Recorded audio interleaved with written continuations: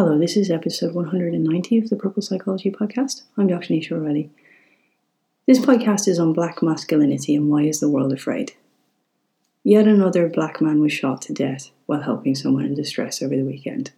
I'm not going to use names here because I'll mispronounce them and I may leave some out, but we've all read the same stories for months here. You can't call 999 or 911 for help because you are perceived as a threat. And I really ask what that is based in.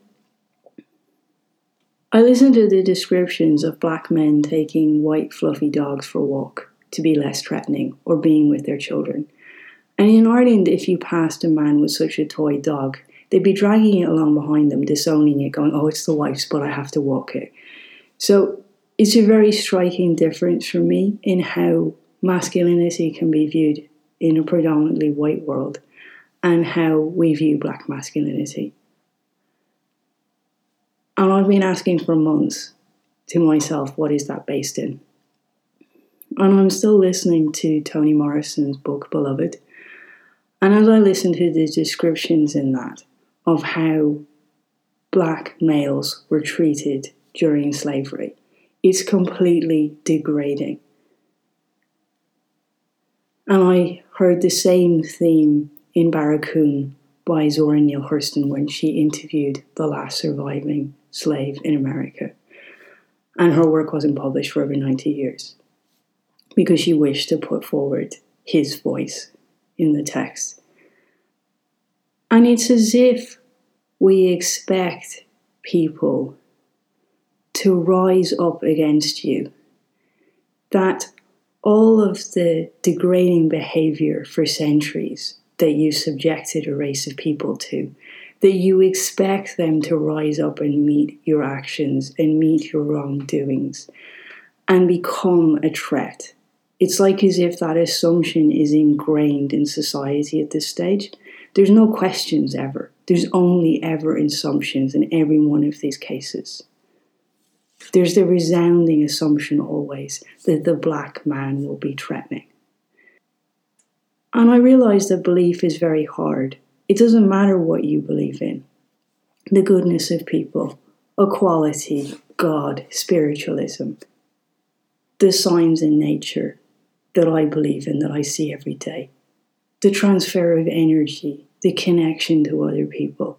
It doesn't matter what your beliefs are, but it's very hard to stay constant and to not have those questioned.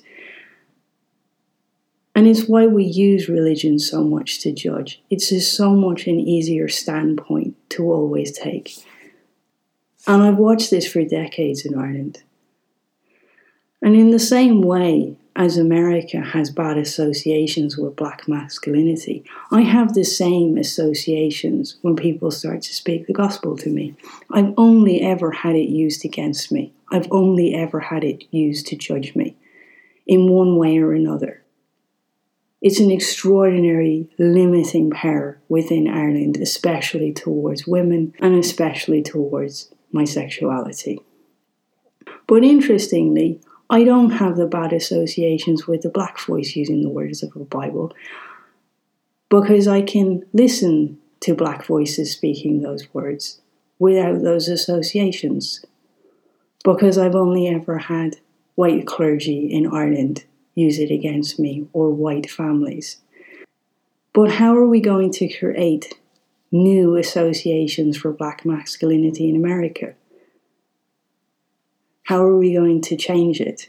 For me, it's as simple as the voice speaking the text. It changes it for me. It changes the meaning. It allows me to listen to the words. It allows me to look beyond. It allows me to not judge. It allows me to not make assumptions. But if we get to a space where we don't make such associations with black masculinity in America, we'll create a new version throughout the world. Because the majority of our assumptions to do with black masculinity are coming from America in one form or another.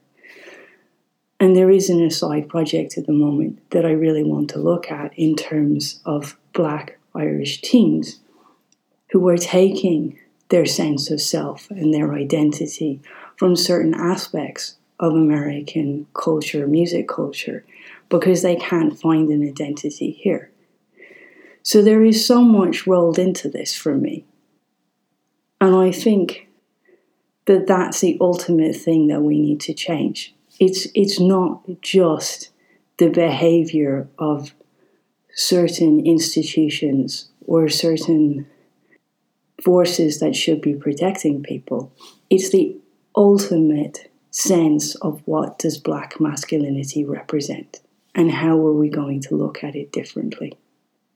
How are we not going to instantly assume that it's a threat?